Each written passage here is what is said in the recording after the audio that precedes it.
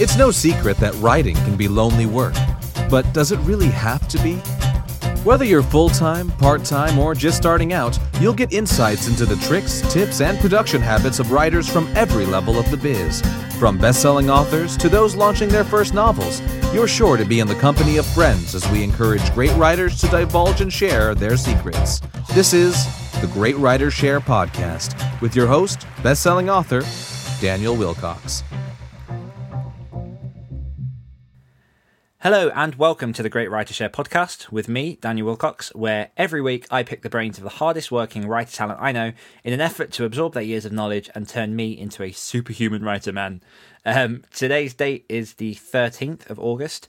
It is cloudy in sunny old England. It's never sunny in sunny old England. And I have just spent my morning getting my words in for one of my latest books, still finishing up the series that I alluded to last week and trying to get that all wrapped up so I can send that off to the editor soon, which is very exciting. I find that no matter how many books you write, it's always nice to actually see the finish line and get to that wonderful 2-letter sentence at the end. And then also put the book out into the world and see how it is. But the last week or so has been a fun part of, like I think I said before, trying to bring it all together, trying to make sure that all those loose ends tie up, everything pays off, and I deliver what it is that the readers are after, to make sure that the 6 books that they've read through are going to be worth that big weight. And I'm excited to see how well it does. I'm excited to see it go out into the world and for that puppy to start running. But today's guest, and the reason you're obviously listening to the show, is Martha Carr, who is an urban fantasy superstar, and I'll go into a bit more of her full introduction when we get into the interview. Today we cover the topics of how she builds and manages a massive story universe. She's the co-creator of the Oryserian universe, which again we go into, but it spans over 100 books created in the last 2 years, and it's kind of incredible. So how she manages that. She talks a lot about the winner's mentality and how you can make a living with your writing by making those smart decisions, how to think positively and trust the universe that you are pushing in the right direction. And she talks a lot about how to authentically engage with your readers. So that's quite a big one that I wanted to pick Martha's brains on. I met Martha a couple of weeks ago in Edinburgh, and one of the things that became very apparent was she's very, very dedicated to her fans as much as they're dedicated to her. So if you're looking for creative ways to engage with your audience and ways to do it authentically so it doesn't feel like you're being phony or you're being anything that you shouldn't really be, because the key point with engaging with your fans is being authentic and not trying to put on a show. So listen on for that. That's quite exciting. But first, before we get into that, I did want to put a quick shout out to the Career Author podcast. That's a podcast run by my buddies Jay Thorne and Zach Bohannon over at Molten Universe Media. A week late on this one, but to be fair, this is a brand new show and I'm still trying to get to grips with the intro, so apologies for not shouting this one out sooner, but I wanted to say thank you guys for letting your audience know about the Great Writers Share podcast. And for anyone listening to this, if you are looking for 2 wonderful guys who are going through the rings about how to make a living with your writing, then check out the Career Author podcast. I think the careerauthorpodcast.com is their website. I'll put some links in the show notes, and you can find out more about them there. But there's some fantastic guys. They do a show every week that is fantastic, and I listen to it myself. So enjoy that. This week, we have no new patrons over at patreon.com/The Great Writers Share, but the guys over in the Slack group are kind of going nuts, chatting to each other and lending each other advice. And we've got a lot of stuff going over there. So if you fancy getting involved and talking to some of the other guys who are trying to make a living from their career, get to where it is you want to go, then I definitely recommend going over and checking out patreon.com/Great Writers Share. We've announced our monthly giveaway, so this month we're giving away a copy of Craig Martell's release strategies to one lucky winner. Obviously, the fewer people are in the Patreon, the more likely you are to win, so I'm not advising that anyone join it, otherwise it raises the chances of the current patrons of winning the giveaway. And you also get a load of extra goodies, so you get access to the show early. This week was the first week where the patrons of the show were able to ask the guests their questions. So we've had 2 of the patrons ask Martha their questions that they've been dying to get an answer to. So listen to the show to see that later on. But yeah, there's loads going on there. So for as little as $1 a month, which is less than the price of coffee, you can jump in and you can get access to loads of extra stuff that is all for you. It's all about building a community, getting to know your people, and just finding ways to accelerate your growth into full-time writing, if that is what you guys are after. And that's it from me this week, I think. So I'm not going to leave you hanging any longer. I'm going to set this forward and put you over into the interview with the one and only Martha Carr. Enjoy.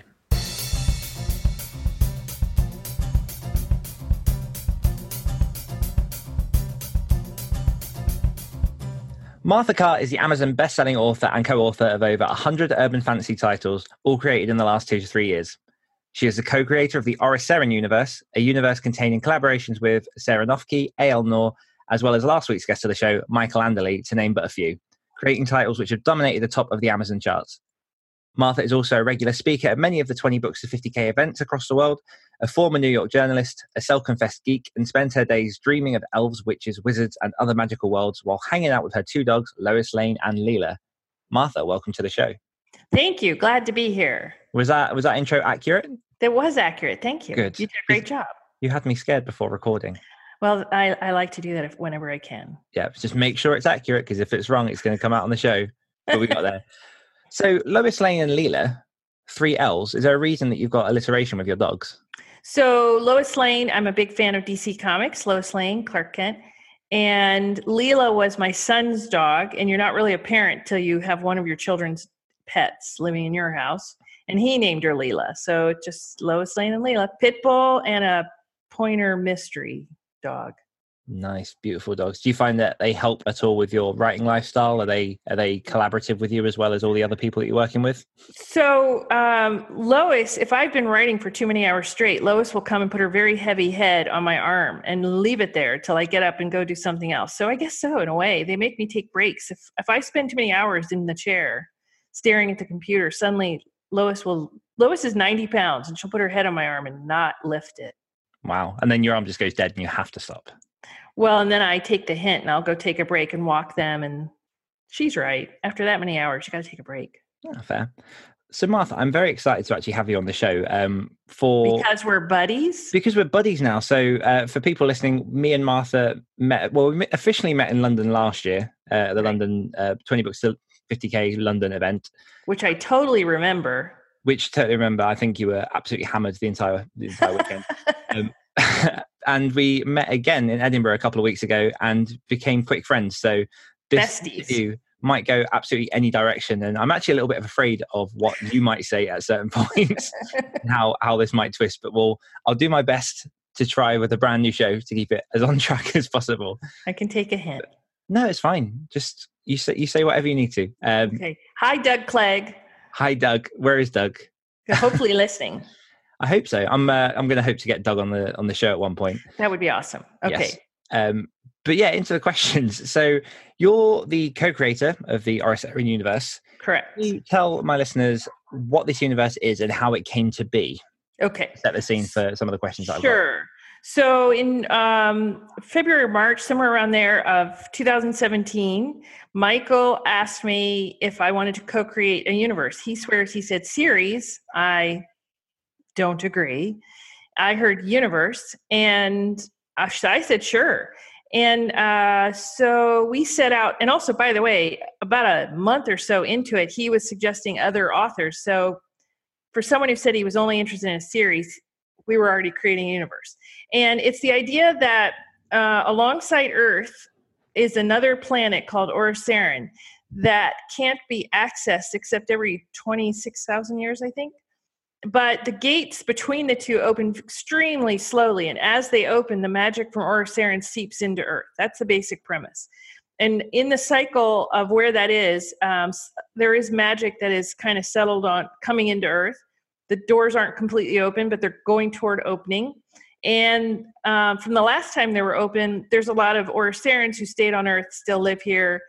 And there are kind of so-called magical batteries, crystals, so magic can exist here. So we have about 130 books now. I think we're on track to do $1 million this year. And we have great collaborations going. It's a lot of fun.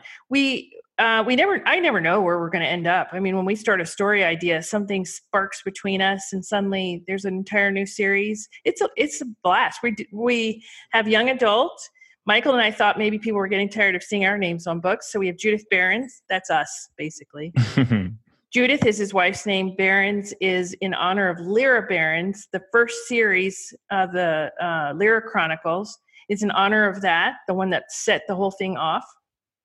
And we've gone about 30 years into the future of present day. So there's more technology, magic is more prevalent, and yeah, we're having a blast. Did I answer the question? Absolutely. I have so many questions to spring off of this.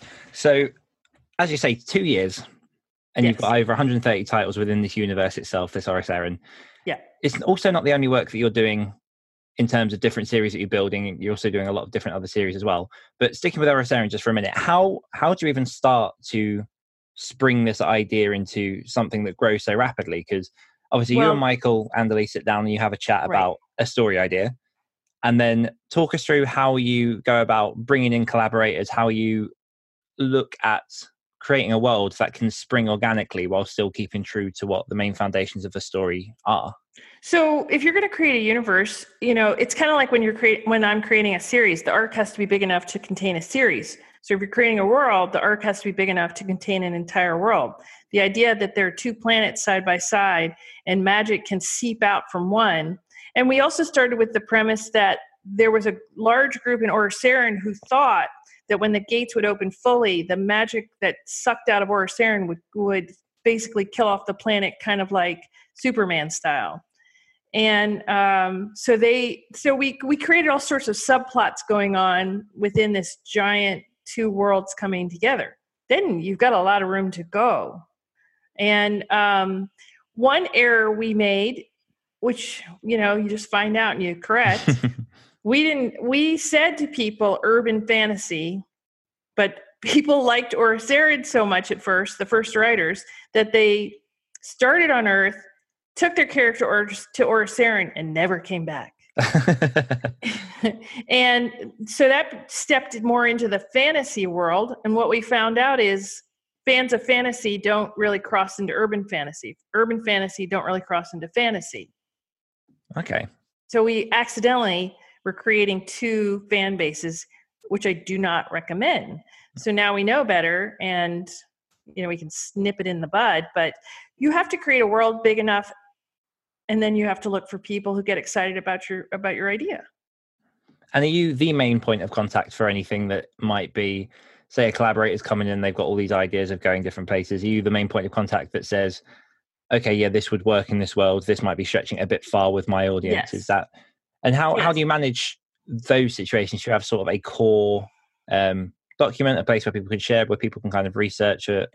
We tried that, and you would have to hire if you're going to create a universe that's become this big, you would have to have someone full-time who only manages the Bible. Instead, we have a large group of readers who've been with us from the beginning, who read what we do. I tend to remember every detail, but if I die, or what happens? And so fortunately, we have these readers who are amazing. They can even say, nope, that's not right. Back here in Brownstone, book 2, page, and they'll just quote it, and they're right. So a Bible's a great idea in theory. We even had the software, and it did all sorts of fancy things. But if you have different collaborators all writing books at the same time with ideas, then somebody has to be willing to put it in and cross-connect it. And it's like an entire Wikipedia on its own. So you do need to build something. We fortunately have this group of readers that we have cultivated for 2 years. But yeah, it's not easy. And then also we jumped ahead 25 years. There's all of Orosaren still exists, but it gave us the ability to kind of write some new rules. Fantastic. And how do you go about approaching collaborators to actually get involved? I mean, I'm not kind of presuming that after this interview, you're just going to have an onslaught of messages from people. But how do you go about making sure that you're getting the right talent in, that you're making sure that people are respecting the story, but most of all, that the Orosaren is a good fit for them as well? Right.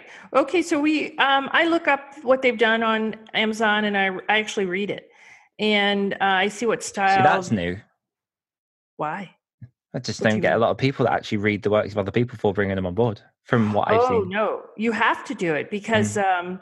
well, somebody who's a brand new writer, we're going to drown them. I mean, that's just not going to be fair to them either. And somebody needs to have a pretty good, pretty strong capability, first of all. Also, T.R. Campbell, who's doing super well with Federal Agents of Magic, he put in a short story for Orseran Fans Write for Fans, the anthology, and the editor said, take a look at him. He's so good. And so that's how we found him. And we'll probably do another Orseran Fans Write for Fans if anybody wants to put in a story. That's a great way to get, it shows the storyline already because you were able to write in the universe. And he's got a best-selling series now, so worked out for him. That's fantastic. So that's a good way to scope people, actually bringing in the talent from the people who are enjoying the books anyway, who have either started writing or thought about starting to write and actually jump in. Because I know this is something that I know that Michael's done with the Cthulhu universe as well. Yep. So the Cthulhu Gamut Fans Write for Fans started from the fans, and the Orseran one went the same way. The fans wanted to know if they could write in the universe, and it's fan. And T.R. Campbell is a writer. He already had his own books, but he likes Orseran so much he just on his own wanted to put in a story, and then had this idea. It's got to be a really flattering way to go, because one of the things that became apparent when we hung out in Edinburgh was that you do get a lot all the time. I think it was like 48, 70, 82 hours of just constant Martha, Car and Dan time. But one of the things that was quite apparent was you have a lot of people that not only like your books, but are big fans of you as well. And you've got your Facebook group for the Martha Car fans. How do you go about, one, driving engagement with your fans, and two, I guess just sort of handling and keeping on top of it and making sure that you're being the personality that they want you to be, as well as also trying to be the author and getting on with doing the books? Because I know a lot of people that the minute they get a bit of fan attention, that's where their attention goes, and they just get sucked into doing that rather than putting the seam into doing the books as well. So how do you kind of manage that relationship with your fans? So that's a great question. So when Michael and I started, Michael has a very easygoing way with his fans. He's naturally funny pretty much all the time. I am not. That's a lie, but go on. Well, not like he is. And I thought I can't be like him. It's not going to work. And so the challenge was, and I recognized it immediately, I'm going to really have to be myself as if I was hanging out with you. And let go of this idea, what do I look like? Will they like me? How do I sound? Just let it go. Let whoever likes you. And if they don't, they don't. And that makes it easier to answer people, because I'm not trying to, there's not this whole second conversation in my head and self-editing. I'm just going to be myself. And it's apparently working, because so Michael and I do author notes. It's about 700 words, 600 words in the back of every book, and they have nothing to do with the book. They're what's going on in our life. Some people on Amazon review the author notes. That's fantastic. And frankly, it seems like too, after reading the author notes, it's why some people join the fan group, which is the Pea Brain Society. And I check it all the time. I mean, it takes 5 minutes maybe to jump in, see what everybody's up to. So I'm doing sprints all day. One of the things I'm doing on the break is I'm checking my phone or my computer, looking in on the fan site, answering what I can. And if I see something funny or touching or whatever, I try not to do too many famous quotes. Who cares? And I also try to take pictures. I'm getting better at it because it's like a mental thing. You have to remember to do it. Mm-hmm. And add that into the fan group. So our slogan in the fan group is we're more family than fans. And well, it's true. And so that's how you grow it, is you have to show up. It doesn't take long. It just takes the willingness to do it for 5 minutes all day long, every few hours. And I don't mind it. I like it. This Saturday, I don't know when this is airing, but this Saturday, I'm taking a bunch of fans to the Mean-Eyed Cat in Austin. That's in the Maggie Walker. That's a famous Black woman who is wonderful. The Adventures of Maggie Parker series, the Mean-Eyed Cat in Austin is in it. So I'm going to take them out to lunch. And so you do stuff like that too. I send out stickers, autograph stickers to anybody who wants them. I do them, I'll announce I have a bunch and they just have to raise their hand. It's a way to get an autograph. And then we started, now people take the troll sticker and you'll see it, they take it on vacation with them or on trips, and you'll see pictures of the troll in different parts of the country. The troll was in Scotland. The troll was in Scotland. I did see you trying to set up the troll sticker for about 5 minutes against a fireplace while people were trying to focus on writing. That's right. In a quiet room in this little house. It was like a castle house. And you were there just fiddling away with the sticker. Troll sticker. It was worth it. They loved it. People Lots didn't of likes. mind either because it was you as well. So I don't think people minded. Well, the only person who was watching me, frankly, was you. But let's get that's not true. It kind of is. It's the only person you felt watching you. Everybody else had their head down and were typing quickly. It'll be such a fun one to air. This airs on Friday, so that'll be tomorrow. So if you're in the Austin area, so I think it's noon. You can find it if you join the Facebook group, you'll find the time. It's I think it's noon. It might be 1. It's probably 1. Anyway, Mean-Eyed Cat on 5th Street in Austin. And I buy lunch. It's you better like brisket because it's pretty much all they've got. See, that's something that I find interesting as well. Is there aren't a lot of authors who go to these sort of lengths for their fans. I mean, you could argue that a few don't get to this level of engagement where they'll actually have people sort of reaching out to meet up and do this kind of stuff. Where did all this start for you? Because if you walk back, so 2 years ago, just before Oris Aaron was born, was any of this kind of stuff in your life at all? No, because who cared? You have to have fans first to take them to lunch. So what was the first instance of that happening and how did that come to be? Well, so it started because I put myself in other author fan groups and watched what they did that made them successful. And frankly, all of the big authors who are doing super well are exactly like me.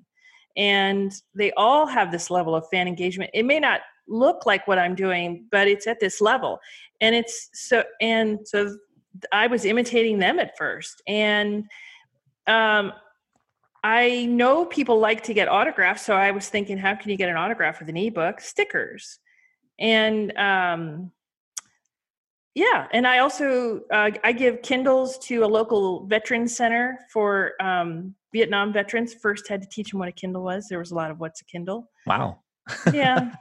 But they seemed thrilled once we taught them how to use it. Mm-hmm. And so, you just look for ways to make this more fun for you too. It's a lot more fun for me to engage with the fans and be yourself. It's too hard. Otherwise it's too hard.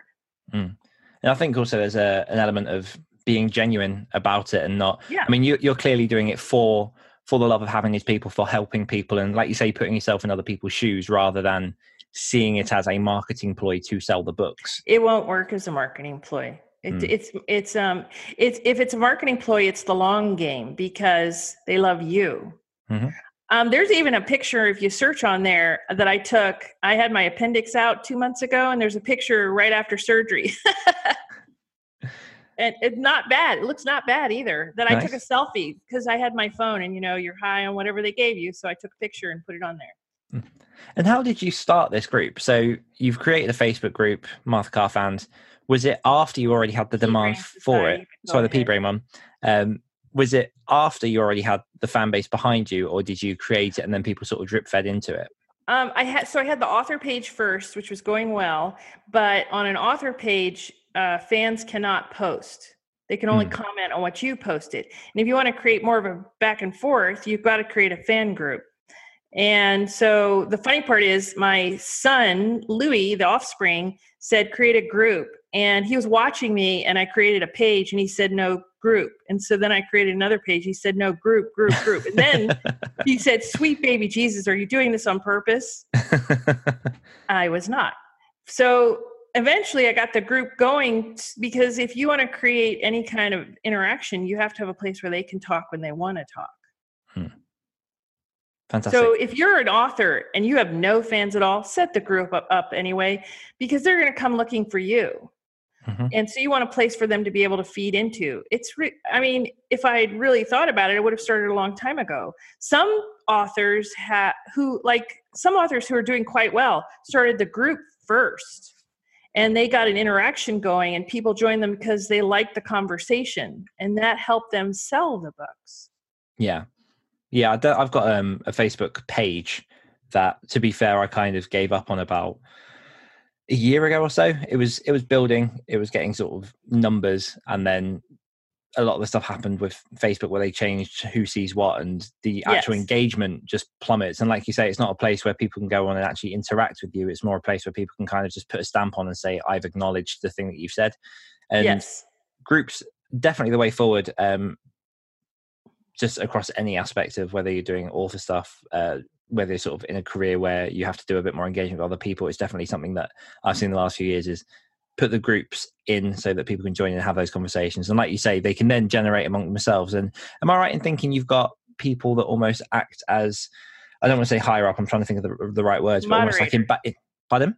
As moderators. Yeah, for your group, that then also drive that conversation and keep it going. Yes. And Facebook lets you actually appoint people who speak a lot. You can give them that title, and it encourages them to then, and they'll start conversations. They'll ask how everyone's doing. They'll post stuff that starts a conversation. Yeah. And it's really nice when you realize you've gotten to that tipping point where it doesn't need to be you. But I also will join in on those conversations too, because it should feel like peer-to-peer and not, oh, look, Martha has come in. No, absolutely. One thing I did want to bring up with you, or come back to, we mentioned it briefly earlier. So when you first met Michael, I'd like you to just go a little bit deeper into talking about that moment. So you went to a talk in which Michael was speaking. Correct. Before that moment, you were an author. You had a couple of titles. I had actually been an author for 30 years. And I was traditionally published, and my first book sold super well. It was called Wired. It was a thriller back in 1993, before lots of people were born who were listening to this. And I also had a nonfiction that did really well called A Place to Call Home on U.S. orphanages. I lived on U.S. orphanages for 2 years, traveling all over. So then I had this thriller series that I'm not even going to mention, so it stays buried. that I couldn't revive no matter what I did. And so I set it aside and thought someday, and I also had a national column. In other words, I could write, but I could not put together how to make money off of this. So I thought, I'm going to set this aside until the answer comes to me. I'm going to just have a nice life, and we'll see what happens. I've already proven I can write. I've had a great time. Let's see what happens.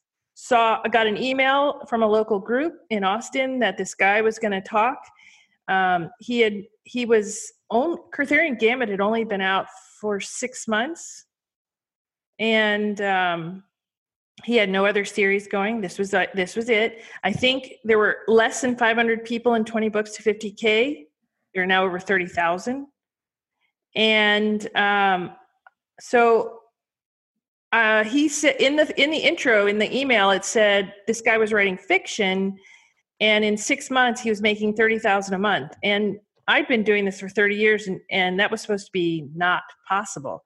So I was going to see how much of a liar he was, and if he could pull it off, and if he had a few good marketing tips. So it was a room of 90 authors, and not even halfway through, I realized that Michael had noticed something that the rest of us had missed.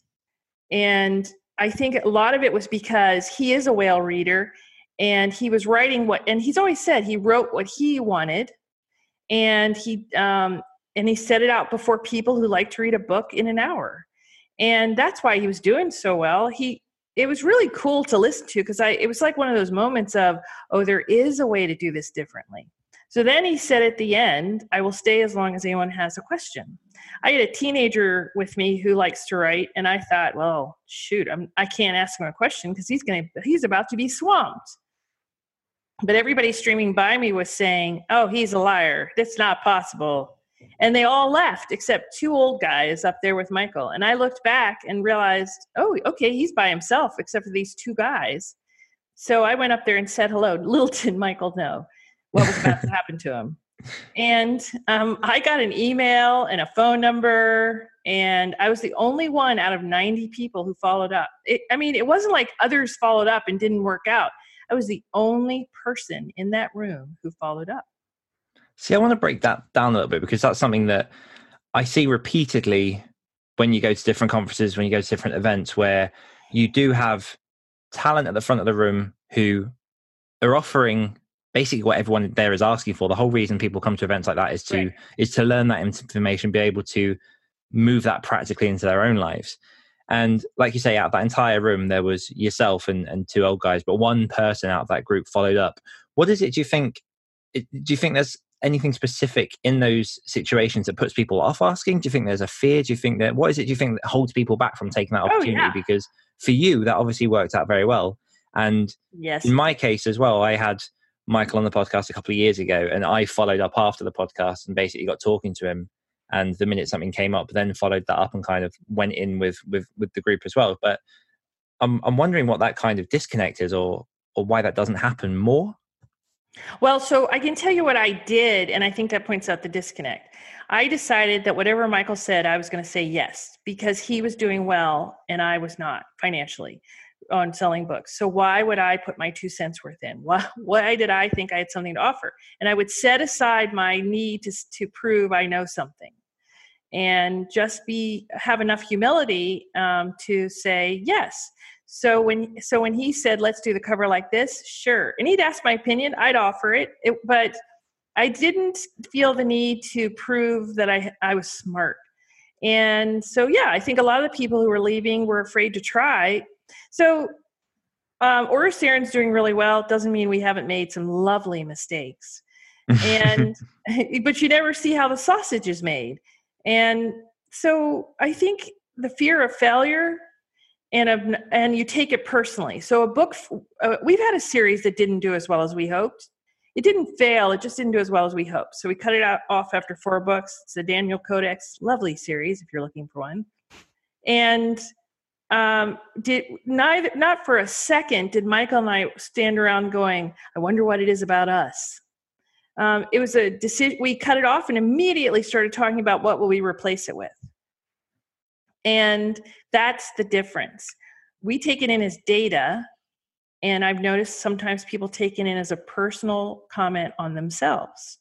So instead of saying, I'm not up to figuring this out, we just wondered how to figure it out. And if we don't know, we're more than happy to ask others and look ignorant. And also, both of us are very quick to say, oh yeah, that one was on me. So the troll that everybody loves, people adore the troll. Well, the first version of the troll, Michael was sick in Europe. I think he was in France, and could not look at the artist's rendition. So I approved it, the initial one. And when Michael came to and looked at it, he wondered what I'd been smoking. And it was kind of hairless. And when later we had the real troll, the one that everybody knows. He showed me the first one, and even I wondered what the hell had happened to me. It was so ugly. It was like a hairless rat. I don't know what I was thinking. I loved it at first. And it's being able to laugh and not think, oh my God, how could I have done that? Instead, and he tells everybody who will listen to this day, should have seen the one that Martha wanted. And so keep a sense of humor. Don't take it personally. Keep saying, if somebody's doing the thing you want to do and they're doing it well, just keep saying yes. Because what's the worst that's going to happen? You've already probably had a few things that didn't go the way you wanted. If this is one more, then it's still taking one step closer to where you want to be. You have nothing to lose. So I just kept saying yes. I still do. I still do all the time. He has an idea. I think, why not? Go with it. Let's have some fun. Yeah. Because I do find... If you're not having fun, ask yourself why you're doing it. Go ahead. No, I was going to say, I do find that yours and Michael's relationship with failure is very, very interesting. And it's something that I think is a lesson that everyone can take away, is finding the data point behind failure rather than the emotional connect.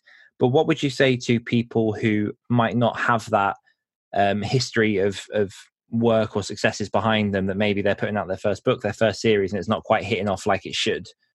What would you say to them? Yeah. So then if you really can't see why it's not working, and that can happen at this level too, where you can't see why it's not working, then I go and ask people I trust, what is it about this? You know how they do those anatomies at 20 books sometimes on a cover and a blurb, and suddenly it's obvious to the writer too. Oh, and it was right there.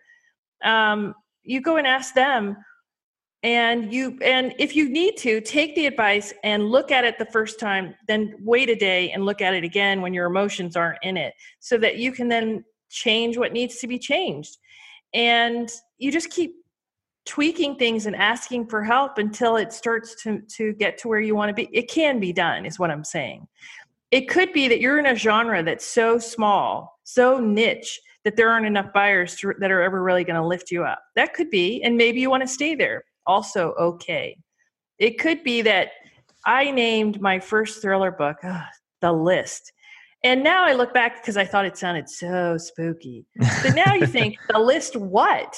I mean, it's, it's so, but to me, I heard something else in my head, but now I get it. It was not it's not a good title for anything. Yeah, unless you're too close to it. So then, and I strongly suggest, and I've noticed all of us who are doing well have this. You have a circle of friends who are authors who are doing well that you can go to at any time who will tell you the truth. And they will not try to spare your feelings. They're not going to be jerks about it, but they're just going to get to the point. This is why, from looking at this is what I see as the issue. Then they expect you to be able to take it and go do with what you need. And that's perfect. Nobody's going to waste anybody's time. And you get a lot of great feedback. Develop that circle. We all kind of grew up together. Abby Lynn Kenora and I, it's Kenora, by the way. Oh. We started together. And so it's kind of like graduating from college with somebody. And you remember when you were saying to each other, I hope this works. And also she was there for when the thrillers did not. And so yeah, you start to develop a group of people that you respect who have the same drive and motivation you do, who do not whine, do not complain, do not say what if. The issue with a what if question is it's a magical question because there is no answer. And frankly, if you ask me a what if question these days, I'm going to give you the most blown up, lovely, wonderful answer I can because it has the same amount of chance of working out as a disastrous negative. And I'm just trying to make a point that I have no answer for that question. It's really, what are you supposed to be doing today? If you can say, I've done what I can today, then you're going to need to put it down. I can't tell you whether or not it's going to succeed. And I can't tell you what might go wrong. Some things will go wrong. On the day it does, go ask for help, figure it out. On the day it goes right, enjoy it. Go bowling. And throw the ball backwards. And throw the ball backwards and hit Michael accidentally. Not that happened. Fantastic. How do you approach productivity? Do you have a set of routines? Are you quite lenient with what you do? How is it? Because you've obviously written a lot over the past couple of years. You work on a lot of the time. How do you get yourself in that mode to be productive? So at first, all I did was write. And I told myself, I'm willing to do this for now and give up a social life for the opportunity I've been given.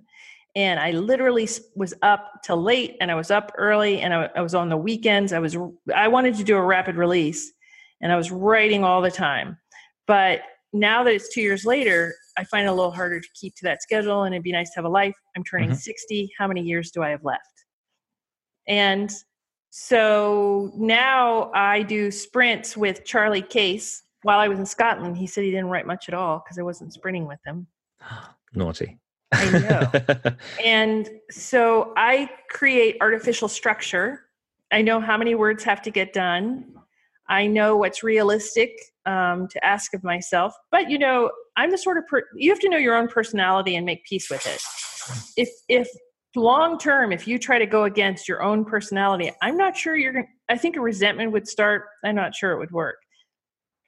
And I've seen too many people who come in all flavors who do well to not know that You don't have to be a certain somebody in order for this to work.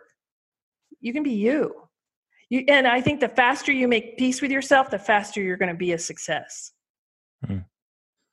Nice. Does that help? Yeah, absolutely. Definitely something that I want to jump out there as it's fresh today is you've got a brand new series that has launched. Thank you. Can you tell us a little bit about the series itself and what are you doing specifically to try and market and push that out to as many people as possible? I would love to. It's called The Witch Next Door. And the first book is One Witch, Too Few. And this started, Michael and I were trying to think of a new series. And my late mother, back when my parents were first married, she started taking money out of Dad's paycheck and never told him. And he was a minister who didn't make much. And yet she took just small enough that he didn't notice for 60 years. That's smart. And he is smart. Yeah.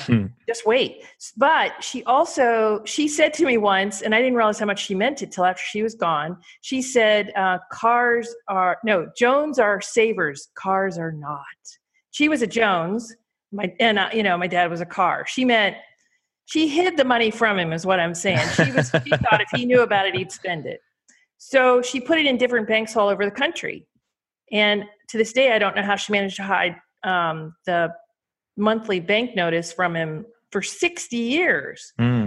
So when she died, we discovered that she had done this, and she had $1 million all over the country. Wow. We found another one last year. So for all we know, there's more money out there we'll never find. Whatever. And so from that, we had the idea of this witch. They're well off, and she and her mother travels all over the world because, that's my mother, and leaves clues everywhere and disappears. And when she disappears, the will strips her of everything but a Winnebago. And she suspects that her mother is still alive. Everyone else thinks her mother is dead. And her mother, she has these clues she's trying to follow to find out what happened to her mother. It's not about the money. It's about finding out what happened to her mother. She reconnects with an old love, Romeo, who is a werewolf, of course. Of course. And so it's in honor of Tina. That's my mother's name, Tina, and who could keep a secret better than any human I've ever heard of.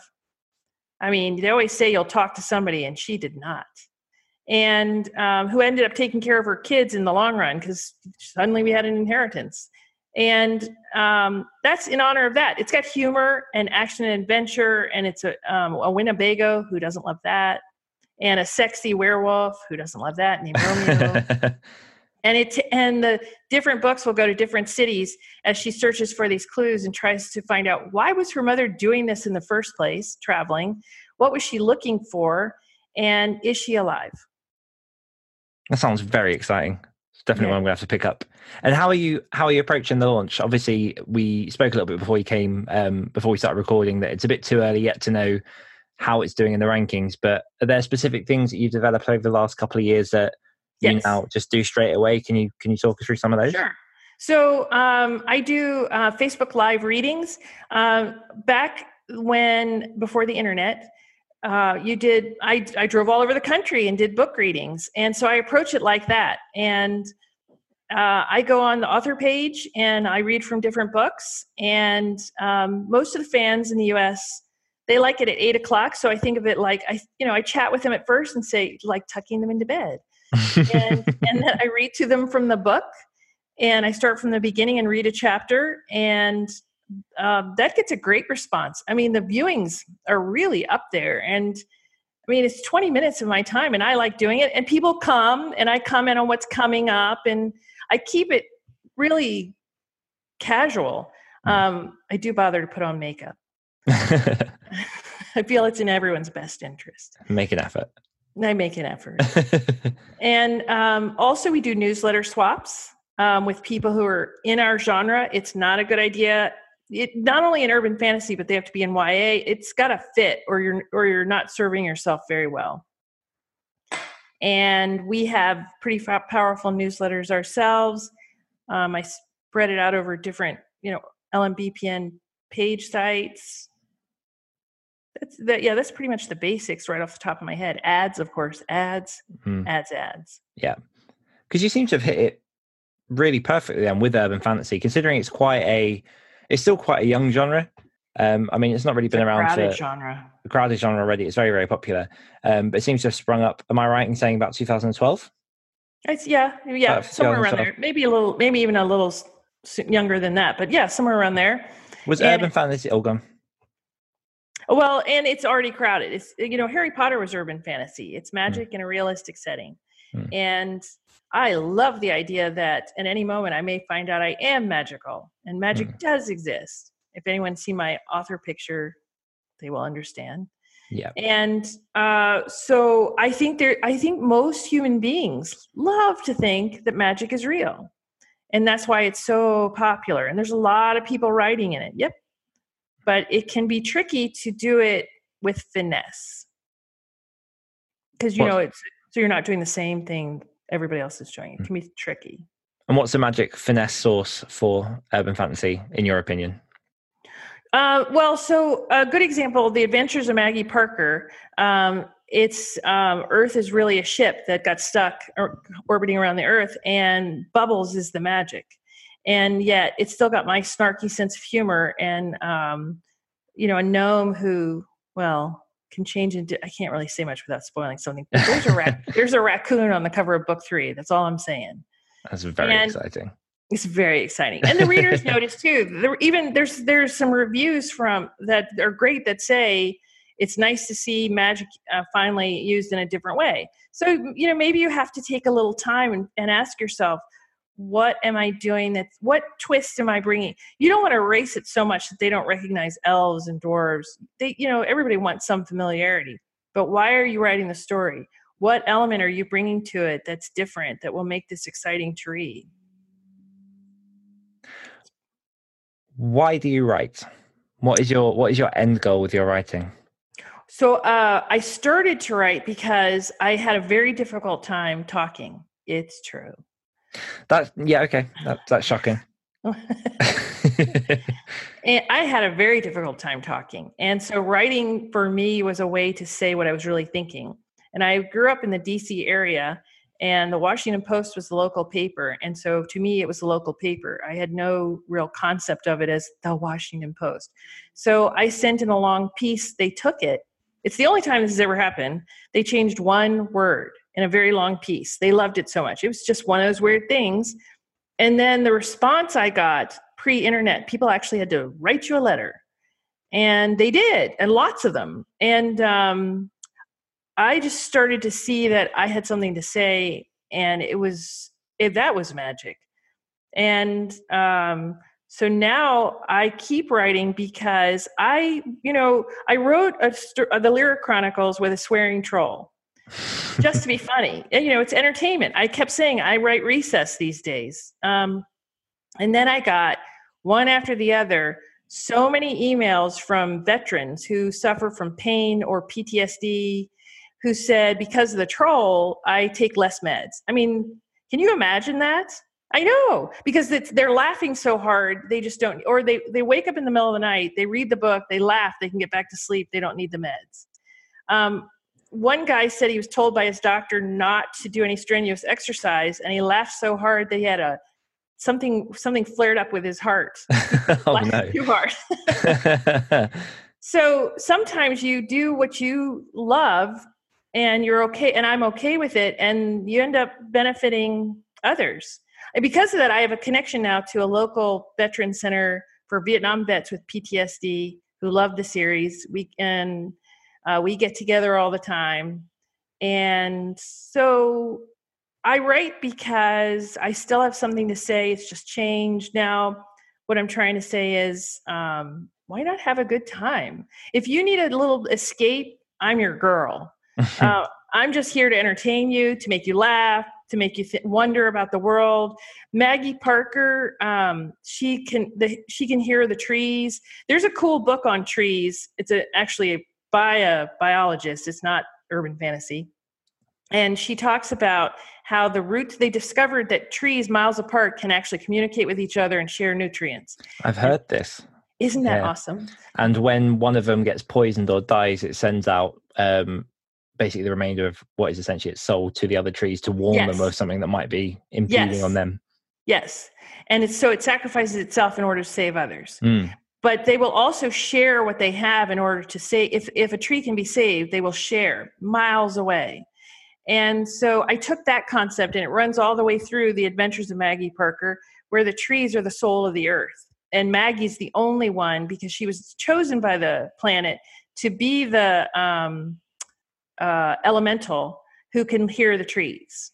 Isn't that cool? That's fantastic. Yeah, exactly. So not only am I weaving in humor, I'm trying to weave in the idea, and it's the same in the Lyra Chronicles, that everything's actually okay. You may not have noticed, you may not feel that way, but take a second look. It's all okay. You're going to be okay. So hopefully, my favorite books are the ones where after I'm finished reading it, I actually feel better about the life I'm walking back to too. And so that's my goal. That's a fantastic point for me to stop asking specific questions, because you're such a positive person and I'll somehow find a way to bring you down. I'm only joking. Or I'll raise you up. That could happen. Absolutely. I do have some questions from my patrons over at patreon.com/A Great Writers Share, which will be, this is actually the first episode in which the patrons have put some questions forward for the guests. So I'll do a quick shout out. If anyone wants to join us over at Patreon, then just stick around, look in the show notes, there's links there, but you can come and ask any of our guests some questions at the end of the show. But are you ready for these, Martha? Sure. Why? Yes, I am. They're not scary. So John Cronshaw, hello John, asks, Hi, John. If you were to start your writing career today, what would be the core things you would do to build up an audience and start selling your books? I would immediately start a Facebook page and a fan group, and I would start posting comments about that were true to who I am. I mean, not everybody's funny, and I know Dan likes to say I'm funny, but I'm actually not all the time. And I would start trying to build, basically, you're trying to build a neighborhood. That's maybe a better way to think of it. You're trying to build a neighborhood of people who love what you have to say. And I would go and join other author groups, see what they're doing that rings true for you, that you can adapt, do that in yours, and talk about the book you're working on the whole time. Share snippets with them along the way. You can even drop a chapter in and say, what do you think? And, if they hate it and they have suggestions, they may save the book for you. Fantastic. I've got two from Jen Mitchell, which they kind of link together. So I'll throw both these questions out there and then answer them how you will. Jen asks, what suggestions do you have around reader engagement for new authors trying to build their reader base, which kind of links a bit into the last one? And do you have any advice for newer authors wanting to participate in anthologies, specifically what to do and what not to do when approaching the gatekeeper in charge of the book? Boy, do I have an answer for this. Ooh. Hello, Rami. Shoot. So I wanted to be in an anthology, so I did one myself. I did a thriller one back when I was still trying to be a thriller author, and I did one now. And so you go and ask those very same authors that you're growing up with, that you admire, who are pretty much on your level, and you ask the big ones too, because you usually get at least one or two, and you do it yourself. So make sure that everybody who contributes a story is contributing an original story never before published. Make them swear to you that's the case, because Amazon will tag you, and we'll put it in kind of to a tangle. Also, it's been suggested to me, publish it on Monday, because if there is an issue, you have all week for hopefully to clear up. Pick a theme.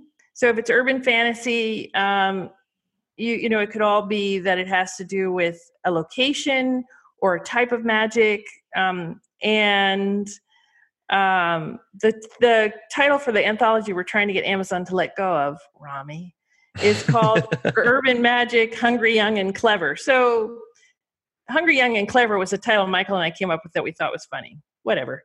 And then we're donating all the funds from this anthology and hopefully by the time this podcast is out, the book is out, all the funds are going to the American Library Association Disaster Relief Fund that helps libraries destroyed or damaged by natural disasters. because a library is what really taught me that the world was a much bigger place. It's amazing that you can go in and read as much as you want and go back for more, and they'll even let you take them home. There's no GPS on the thing, hopefully. No, for free. It's just those little stamps is all I remember. I used to like looking through the list of stamps and seeing what dates it was last checked out and by who. I'm sorry that's not the case anymore, that the stamps aren't in the back. Yes. And actually, that is quite sad. After I got familiar with libraries at the age of 5, I did that in the back of all my books. Fair. To be fair, most of my books that I get, I'll normally like date when I first got them and just put a little thing in there. Well, when I went to read those books to my son, there in the back were still my homemade library cards. Oh, nice. That was kind of sweet. Cute. And when his children, whenever that occurs, they'll have them in the back of those too. Go dog go. They will. So what specifically, if there was a newbie author who approached yourself, for example, and said, I want to be in your anthology? Why would I say yes? Yes. Okay, so I would look to see what they've done already. Do they know how to handle an anthology? You know, have they put out any books? If you've never put out a book, it's going to be a tough road. And maybe you should be concentrating on something else before you're doing an anthology. But I would, forgot that was on. I would also, and if they had put out things, I would go and read them. And only because I'm trying to see if this urban fantasy anthology was going to be close enough to my style that we would be a good match.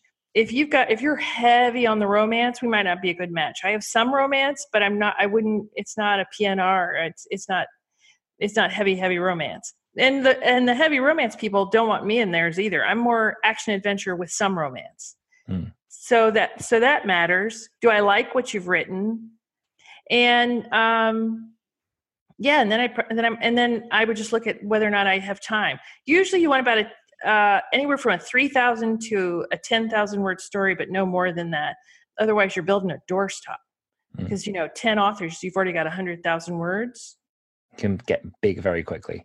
Yes. And then I put them in KU, and then after KU lasts for 6 months at a time.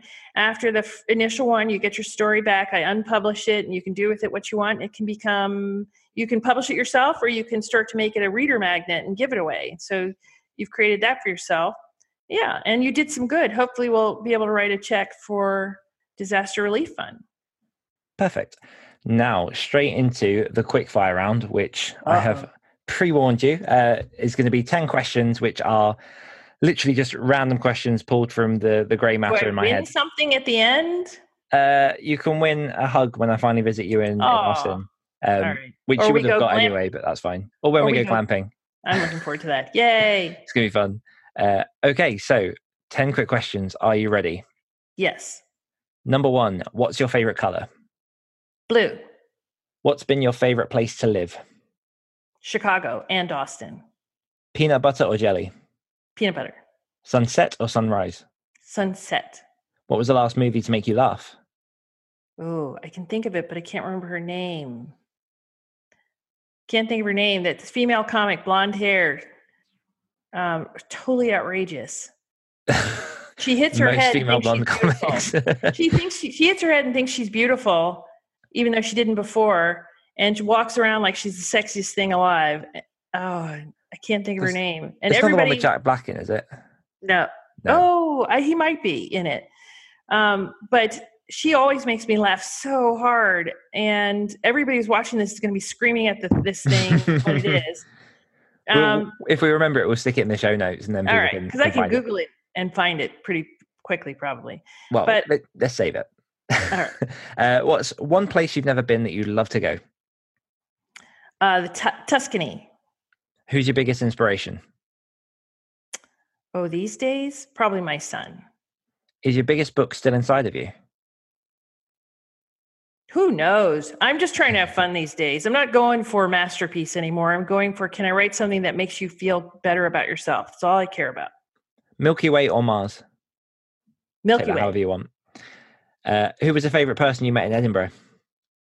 Oh, it was hard to find him at times. And so we had to keep putting his name out on Facebook for sightings. And his name was Dan Wilcox. Dan Wilcox sighting. Yes. And so we had hashtag Where's Dan Wilcox? And that got to be pretty popular. That was fun the last couple of days because I missed the last part of the conference and then just seeing constant tags with hashtag Dan Wilcox sighting and random pictures. My favorite one, there was a group picture of everyone outside of the mansion house doing their waving goodbye. At the exact time the photo was taken, a cyclist went past, and it was a blurry profile of the cyclist that I was tagged in lots of times as that was me in disguise. Yes.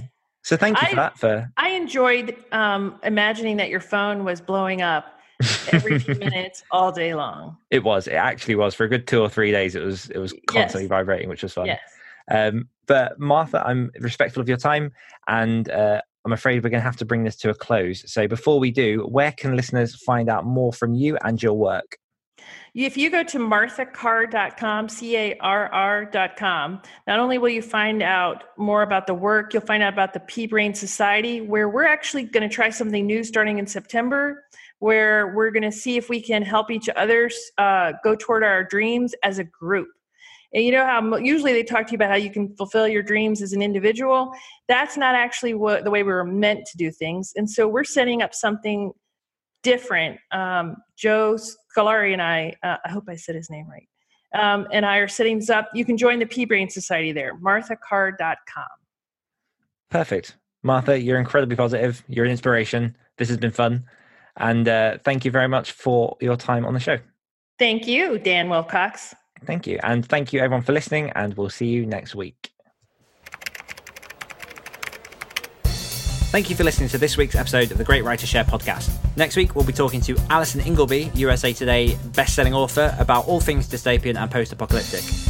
One last time, if you're interested in getting more from the show for as little as $1 a month, you can join our Patreon over at patreon.com/Great Writers Share, where you can get access to a load of extra bonuses, including asking the guest questions, our monthly giveaway, and entry into our private Slack group where you can communicate and socialize with other writers. Once more, that's patreon.com/Great Writers Share.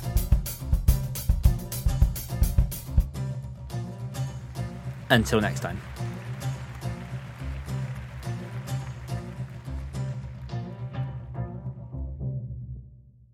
And I'm long dead. You can talk about me like, oh, it's recording.